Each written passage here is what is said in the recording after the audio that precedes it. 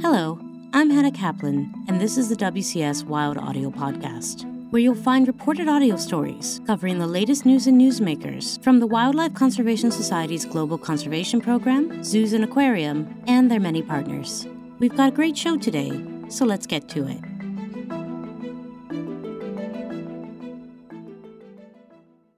The most important thing we can do to address climate change is reduce our greenhouse gas emissions. Protecting intact nature can also be a big part of the solution. But let's say we do these things, and we manage to constrain climate change.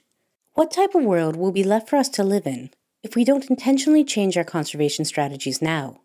That's where climate adaptation has a part to play. Dan Rosen has the story. In the U.S.'s Southwest, like in many places, climate change is having a big impact, driving drought, warming temperatures, and much more. This includes for the Navajo Nation. There, climate change is a threat to wildlife, to culture and traditions, and to human health.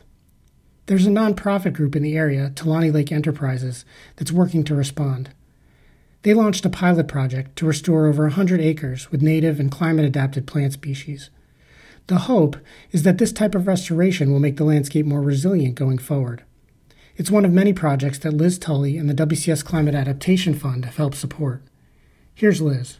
Climate adaptation is proactively preparing for, coping with, and responding to the impacts of climate change. It's all about seeking different ways to help nature and people thrive in the face of a changing climate. Importantly, it's not an alternative to addressing the root causes of the crisis, Liz says. It's a complement. If we don't do adaptation now, and we eventually succeed at our mitigation goals, we're not going to have intact functioning ecosystems. We're going to have destroyed landscapes and human communities. It's a way to keep things as functional and intact as possible while we're fighting that mitigation battle in the atmosphere. Adaptation is, more like the ground game or the ground battle. We have to keep our foundations intact through this tumultuous time period so they are in as productive of a state and stable of a state as possible when we meet our mitigation goals. Since 2012, WCS has been the administrator of the fund, which has financed over 140 adaptation projects in 48 U.S. states, with the support of the Doris Duke Foundation. Tulani Lake Enterprises, the group I mentioned at the top of the episode, is one. Liz has managed the fund, which has awarded over $24 million to this big list of partners, which includes many tribal groups around the U.S. When tribal partners started showing up in our proposals at an increasing rate, it really evolved our program even more to understand that in some cases it's not that there is a conservation project that provides human co-benefits. There are projects where the human co-benefits and the ecosystem benefits are one and the same. One thing Liz and the team started understanding was the true value of the biocultural resources that are at the heart of these indigenous and tribal-led projects. Cottonwood and willow trees are being used as an intervention and a solution to be placed and planted to either be planted as vegetation or be used in beaver mimicry structures to slow the flow of water and increase stream meanders. But also those species are culturally and spiritually relevant for spiritual ceremonies. So they're performing these dual roles, and the benefits are dual to the ecosystem and to the people and the tribe. So that's been a really kind of fascinating evolution, I think, is for our program nationally when it comes to tribal partners. In recent months, we've all seen the pace and the intensity of climate impacts.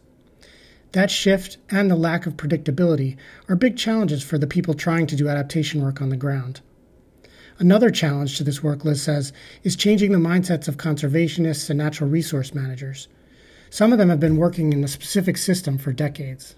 What's difficult, I think, is accepting that in some cases you have to go back to square one and reassess your assumptions, and changing your goal is difficult. It's even more difficult sometimes to face the reality that your treasured ecosystem might not be able to remain in its current state and may have to be transitioned to something different, to a new ecosystem type. What makes this easier is that the process is very similar to what they already do. Science underpins it all. Paul Elsen is a WCS climate adaptation scientist. His work is helping to inform the decisions those folks on the ground are making. Much of my prior and current work is focused on trying to understand how climate impacts wildlife communities. And a consistent pattern that we see for wildlife around the world is species responding to warming temperatures by shifting their distributions poleward and to higher elevations to access cooler temperatures, try to basically persist in the climatic environment that they're used to. As a global society, we've already invested a lot of resources into protecting ecosystems to ensure they can support wildlife and people. But as Paul points out, those investments are largely based on historical data.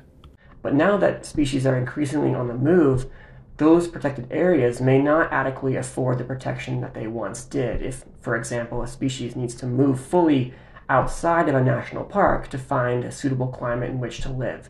And that's a really big problem. And it's really inspired me to try to understand how we might need to modify our conservation work or our strategies to account for the fact that wildlife and people are already responding to climate impacts and that our previous strategies may no longer be functioning as they once were.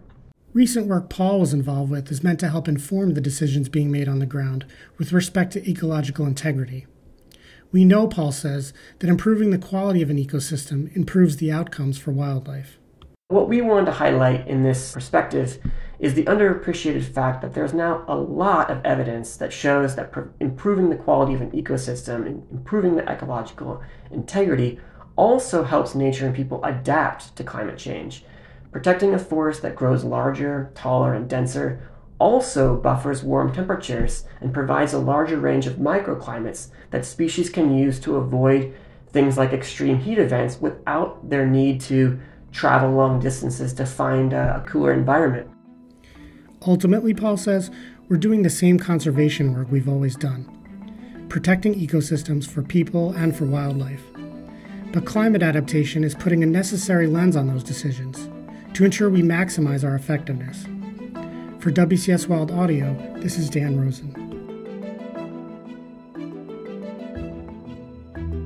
Today's episode was produced and reported by Dan Rosen, with help from Hannah Kaplan and Nat Moss.